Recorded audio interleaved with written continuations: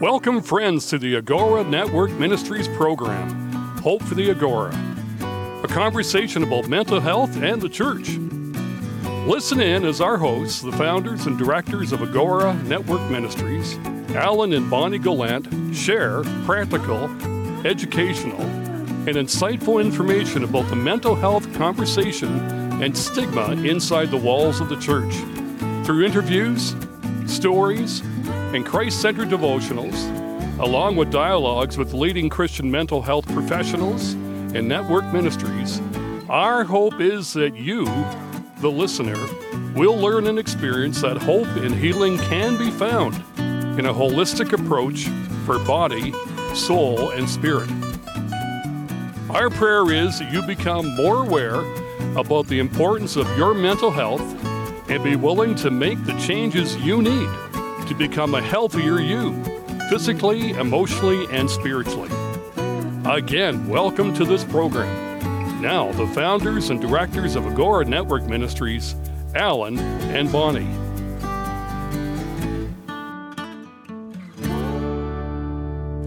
Welcome, everyone, to Pastor. It's part of the Hope for the Agora weekly broadcast. You can also find us on our podcast online, Hope for the Agora. Just go to our website, agoranetworkministries.com. Today on the program, we're focusing on narcissism in leadership and the church. My guest today has spent more than 15 years doing assessments of Christian leaders and churches and has seen firsthand the effects of narcissism on the church. My guest today is Chuck DeGroat, who recently released a new book called When Narcissism Comes to Church: Healing Your Community from Emotional and Spiritual Abuse. Chuck DeGroat is professor of pastoral care and Christian spirituality at Western Theological Seminary in Holland, Michigan, and senior fellow at Newbegin House of Studies in San Francisco. He is an author of numerous books. He's a speaker, consultant, and a registered therapist. Thank you, Chuck, for being here today. Appreciate you taking the time. So welcome. Thank you, Alan. This is a really important topic. I read your book and I couldn't put it down. I saw some of my own personal struggles over the years in there as well. Of course, you don't want to pigeonhole people, but you go right away to certain people you've worked in. I've experienced trauma in a church that had some strong narcissistic tendencies as well. I've been under leadership that I was really concerned about, been in jobs with people that I would say were narcissistic. But, that's a word that's getting thrown around a lot. And I think today I think all of us would appreciate if you help us unpack that a little bit. Yeah. So I really didn't want to write it. I tried to avoid writing it. I had written a book right before this, or maybe 5 years ago, called Wholeheartedness. And that topic, that area is much closer to my own heart, my own passion. This was more of a duty than a joy. And it really emerged out of some conversations I had 3 or 4 years ago with pastors who are part of a larger church network and who are seeing within this church planting network more and more occasions for abuse, narcissistic abuse, gaslighting, spiritual abuse, things like that, and could not find a good resource. They were kind of patching together resources on narcissism, but wanted a more comprehensive resource for the church. And a couple of them approached me and said, "Would you write something like that?" And my immediate response was, "That's the last thing I want to write." It's not a particularly pleasant topic to talk about or to engage in or to do counseling for. But they twisted my arm, and the result was this book. Wow. But I want to say thank you for listening to that and for being obedient, because it has been very helpful. And I think it will be helpful for a lot of people, a lot of churches, a lot of leaders. So we're kind of really promoting it as a must read for pastors, because I've been at this for 35 years and just wow, this is the first time I've seen anything like this that I think we could have used years and years ago. Perhaps you could help us understand narcissism, because it gets thrown around all over the place, because probably most people don't really have as an expansive understanding of it as you do. You've been at it for a long time. Yeah. So I think when people, well, when I talk about the definition of narcissism and get down to what narcissism means, I mean you kind of have to go to the Bible of psychology. It's called the DSM-5, the Diagnostic and Statistical Manual of Disorders. And that's where you get your clinical definition of narcissism that includes things like grandiosity, entitlement, a lack of empathy, impairments in relationships and vocational life, and things like that. And generally, for psychologists, they look for a cluster of these characteristics and make diagnoses based on that. And that's fine. I do think that in writing this, I wanted to be a little bit more expansive, because I think narcissism shows up in ways that are obvious and not so obvious, and sometimes a little bit more nuanced than what the clinical definition offers. And so in the book, I go into 9 particular faces of narcissism that I've seen over the years. Connect that to some of my work with a tool called the Enneagram. But then there's a larger conversation about narcissistic attributes in pastors, Sure. and how it shows up in particular in pastors and ministry leaders, which can be, particularly insidious, but also kind of subversive and cloaked. And Mhm. so that becomes the larger conversation of the book. Right. Which I really appreciated. And I was thinking, we talk about narcissism. A lot of people look at narcissism as this grandiose thing, right? That seems to be, and sometimes we actually misunderstand someone who's very confident as, oh, they must be narcissistic. But that isn't necessarily the case either. But you talk about grandiose and vulnerable narcissism. Well, Maybe you can unpack that a little bit. yeah, so these are sort of opposite sides of the same coin. And vulnerable narcissism is a unique form of narcissism in that it doesn't show up as grandiose narcissism. So that might be obvious by the labels, but imagine someone who may not be on stage, may not be as grandiose, but draws attention to himself in other kinds of ways. Maybe self-pitying, self-loathing, maybe passive-aggressive.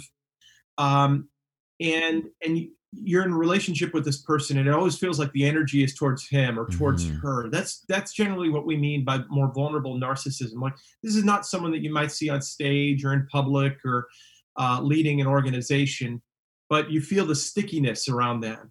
You feel like all the energy is kind of moving in their direction, and they have this sort of way of drawing you in, even manipulatively drawing you in. Some people call this a more covert narcissism. Right. That's language that's used out there. And what where we tend to see this kind of narcissism is in smaller church contexts, rural church contexts, churches that are tend to maybe well, I'm thinking of a particular kind of church where I did some work around this, where the pastor didn't need to be on some big stage, wasn't grandiose, wasn't a big name, but very much had this sense that I am the most faithful pastor. This is the true church. We're the only church that understands the gospel. Every other church in town is unfaithful, but presented this in a kind of a narrative of victimization, like we're always the underdog. No one comes here, even though we have the truth. And so people weren't sure whether to call this narcissism, because it doesn't look like your megachurch version of narcissism, right? But it was this more vulnerable, covert narcissism. Yeah, that reminds me of a conversation I had with another therapist friend of mine. He called it the negative narcissism. I'm like, isn't all of it negative? But, he said the negative narcissism is "Don't you see me? Don't you see That's me?" it. That's So, it. Yep. no, thanks for unpacking that for us a little bit. And you were talking about the Enneagram, and it's been my discovery. There's a lot of colleagues out there who don't know what that is. So maybe you could brief us on that. Yeah. I mean, people can look online, and I'm going to put notes in this as well when it goes up to podcast. Yeah, it's what's interesting about this tool called the Enneagram is that within the last probably 5 or 6 years, it has gained some traction in evangelical circles, and so it's being talked about more and more nowadays. And it's being used like the Myers-Briggs or the DISC or any other personality test. But the reality is that the Enneagram isn't a personality test. It's really a more ancient way of talking about pathology or sin, or think about the deadly sins going back to the early church, deadly vices, passions. It's a way of talking about how we get our needs met, ultimately in self-sabotaging kinds of ways that hurt us and ways that hurt others. And the Enneagram uh, shows 9 particular pathways for getting your needs met in a way that might be self-sabotaging or hurtful to yourself or to others. And what I saw as I've been using the Enneagram, and I became familiar with the Enneagram back in the late 1990s, what I saw in using that tool alongside more clinical tools was quite a bit of overlap. And so there are personalities within the Enneagram, or types within the Enneagram, that might be seen as more classically narcissistic. An Enneagram type 3 is often called an achiever. An Enneagram type 8 can come across as powerful or bullying. And Enneagram type 7 was sometimes called the classic archetype of narcissism by some, because this is a kind of pleasure-seeking kind of person. The reality is that some of the other types in the Enneagram, although maybe a little bit less obvious, reveal narcissistic tendencies. I'm a type 4. Type 4s love to be special, love to be unique. We may not be as grandiose as others, but we're secretly saying, "Oh, please, Alan, tell me how unique I am." You're very unique, sir. Yes, Yeah, yes, right, Chuck, you're right. good. So we've got ways of, my way of drawing people in might not be by getting up on stage. I don't particularly enjoy the big audience or the big stage. My way of doing it might be by kind of defining myself in a way that you see me in a way that you might not see anyone else. Mm-hmm. And I think what the Enneagram does, and I love how it's connected to the ancient Christian tradition and the deadly sins, is it actually invites us to look at core relational patterns as sin patterns in our lives, which is language that I think Christians feel more comfortable with. Right. No, that's great. I've taken it a few times. 2 is always part of it. It's not the highest one, but I waver between 9 and 7. So when I was reading your book, I was looking at those. I'm like, yeah, I could see where I have struggled with those things, not to a huge degree. And I thank God for like good mentors who would say, "Hey," But and people sometimes think in terms of Yes. I've discovered when it comes to narcissism, they think, "Oh, if you're an introvert, you can't be narcissistic," That's right. which just isn't true. Not true at all. Not true at all. So that is super helpful. But when we talk about narcissism, where does that come from? How does a person become so narcissistic to end up, for instance, with narcissistic personality disorder? Because we all struggle at times with narcissism at some level. Sometimes when does it become harmful? Or maybe I shouldn't even ask, when does it become harmful? It probably is harmful at every level to a degree. Well, maybe there are 2 parts to this. One, where does it come from? People wonder about, is this a nature or nurture thing? Are we born with it? Does something happen in our childhood that causes it? And it's a kind of a mysterious combination of both, but with a strong emphasis on your childhood upbringing and the impact of your parents and caregivers and others in your life in your early years.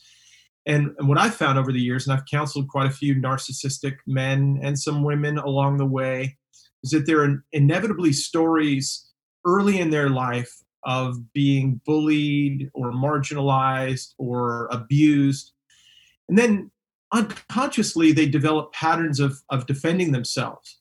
They become the bully, ironically, in order to protect themselves from ever experiencing that again. I remember working with a pastor about 3 or 4 years ago who allowed me in, and this doesn't happen all the time because they're so defended. But he allowed me in enough to tell me a story of some pretty profound abuse. And I remember he said, I didn't know it at the time, but I took a vow that day to never, ever let this happen to me again. The crazy thing is he became the abuser. He became the bully. He became the manipulator. And so there's a kind of a relational pattern that begins early in life. Now, in some people, this is more problematic than in others. There are some who become malignant narcissists, maybe the most cruel form of narcissism, someone who utterly lacks empathy, who simply lives to victimize others and hurt others. There are more charismatic and wooing narcissists who don't come across as quite as cruel or malignant as other kinds of narcissists, but they're chameleons who have personas that they take on, they put on and take off like masks, on any given day. And so oftentimes when I talk about narcissism, I talk about it existing on a spectrum. In fact, I use a psychological assessment tool that places people on a spectrum from narcissistic style to narcissistic type to narcissistic personality disorder, which means that you or I might have elevations on the narcissistic spectrum, but we might not be diagnosed with a narcissistic personality disorder. Okay. Wow, that's very helpful. How, you've seen it. What have you seen as fallout? What are some of the fallout from narcissistic pastors on people in the congregation? Yeah, one of the things I really wanted to emphasize in the book was the impact of narcissistic leadership, narcissistic abuse. And so in the book, I talk about emotional abuse, spiritual abuse, gaslighting. There's an impact on people who are within the orbit of a narcissistic leader. In fact, one of the main reasons, often when people ask me about the book, I say one of the main reasons I wrote it was to tell people that they're not crazy, because there's often this sense when you're around a narcissistic pastoral leader, and this is a little different. This is a really important distinction to make. Distinguish this from a Hollywood star, a prominent lawyer, a politician. Now we're talking about narcissistic pastors. There's a sense for those in the orbit of a narcissistic pastor that they're around someone who is holy or special, or he's got a master of divinity, or he's ordained, he's reverend.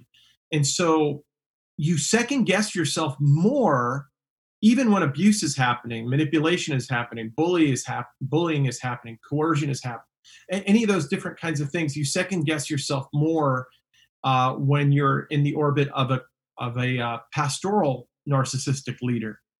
And so people will feel small, insecure, anxious, condescended to. They'll feel marginalized. They'll feel crazy in the presence of a narcissistic leader. But more often than not, they'll say, well, that's probably my problem, because look, it's him. He's got the MDiv. He's got this ministry of 2,000 people that bears fruit. Everyone loves him. He's got 15,000 followers on Twitter. It can't be him. It must be me. Yeah, absolutely. I can remember in a church I served as a youth pastor, there was a little bit of that happening, some of that gaslighting. It wasn't until years later that I realized the trauma that it inflicted on me and how it affected my ministry after that. And again, thankful to mentors who said, hey, do you not see this? And getting my own counseling to get some things together, it was like so eye-opening and helpful. So when I read this book too, I was like, wow, I see so many situations, and I've talked to so many people have come through situations like that, who, share stories of how they couldn't stand administrators not being able to work with pastors. The board of elders or deacons, the consistory, as we called it, would be on edge. People were starting to find excuses not to have to attend meetings, and it just seemed like, the harm that was being done. I'm so thankful that you are able to work within that and, help paint your readers and the people you talk to a clearer picture of what that can look like for them and to be aware of. So now this show is talking to pastors. What would you say to a pastor that needs to confront some of this? And maybe that's not the best way to put it, but how do we get to this? How do we uncover this in our churches? That's a good question. And that's the $10,000 question or the $1 million question. This is confronting us, I think, now. I wish we had been more intentional about it, but I think it's now confronting us. I think over the last 5 years, as I've sort of kept my eye on, let's just say, the North American church, and let's just face it, probably more the white church, given my location, there's something going on that I'm calling a reckoning. Mm-hmm. It's sort of like I wish it was us choosing to get healthier, but I think that what's happening right now is there is a kind of accumulation of pain that is causing the church to face some things. You've seen it in the Catholic Church, sexual abuse scandal. You're seeing it in the evangelical church with this hashtag Church Too movement. You remember the Me Too movement? There's a corresponding Church Too movement where we're seeing, even in large churches, in very visible ways. Think about Willow Creek and Bill Hybels in Chicago. We're seeing in pretty visible ways a kind of reckoning with abuse and misconduct in the church, narcissistic leadership. And so I think and that's probably, in part why I wrote the book, is to sort of make sense of what people were seeing, but maybe didn't have words for. Let's call it what it is, narcissism. Let's label these things as what they are: spiritual abuse, emotional abuse, gaslighting, things like that. So I would say, kind of to get to the heart of your question, now that we're understanding a little bit more of what's going on, maybe now that we understand the psychological dynamics a little bit more, my hope is that people will have the tools. Not just my book, there's some other really good books that have come out. Diane Langberg this month, Wade Mullen, Scott McKnight, where there are a number of us collectively talking about this phenomenon within the church. And I think that that's a sign that we're waking up to misconduct, abuse, narcissism in ways that we weren't awakened to it even 5 years ago. Wow. And I'm glad you mentioned Scott McKnight. And I've been reading some of his stuff too that has just been great in this area. So I'm glad. I'm assuming there's some collaboration going on there, or at least cross conversation about these things between you and your colleagues regarding this. There was something that I wanted to touch on just for sake of time, and then I want to be able to close this segment with a final question. But before that, I've been a church planter, 2 churches, and you mentioned something particular about church planters and narcissism. Why did you mention that? Is there something unique there that you found? In a way, I stumbled into that years ago when I began assessing pastors, when I was invited to be a part of my first ever church planting assessment process back in the early 2000s.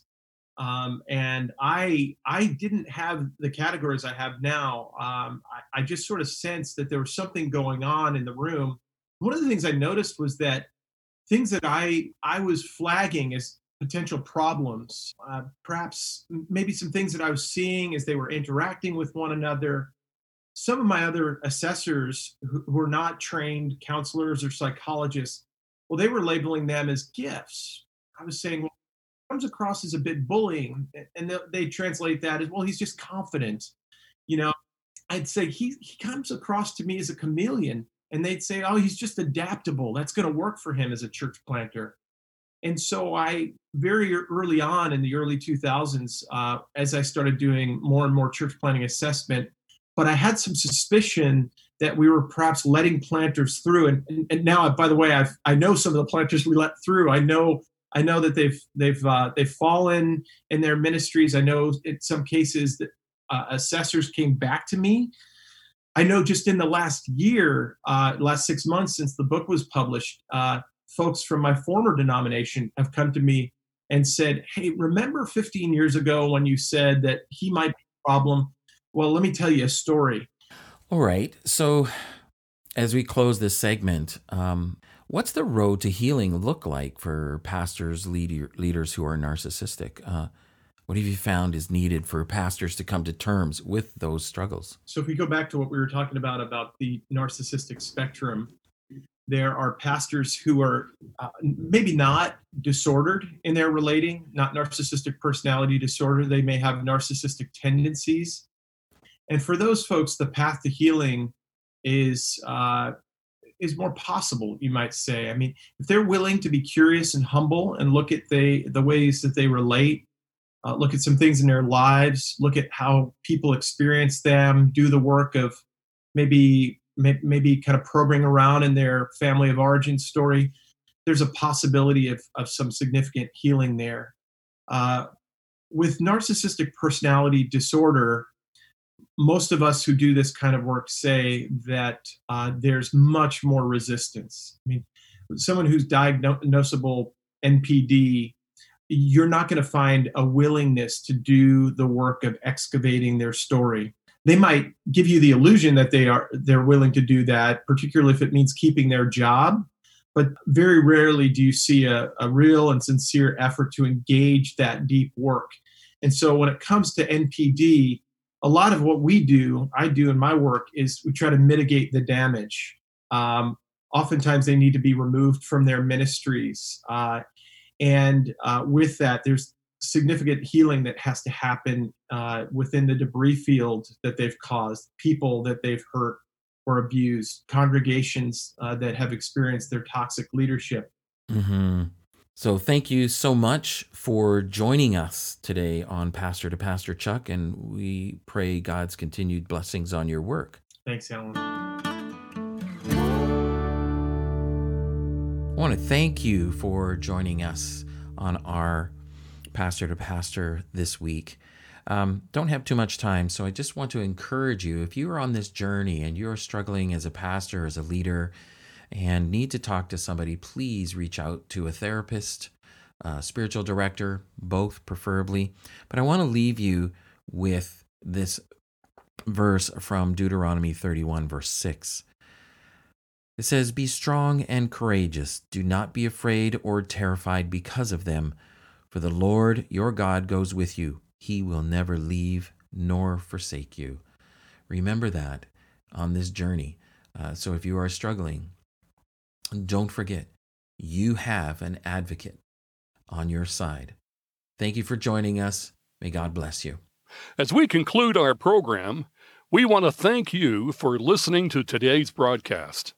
For more information about Agora, we invite you to journey through our website, www.agoranetworkministries.com. Also, please subscribe while there. Or email us at info@agoranetworkministries.com. Until next time, may you know and experience the hope and healing that comes from the greatest healer, Jesus Christ.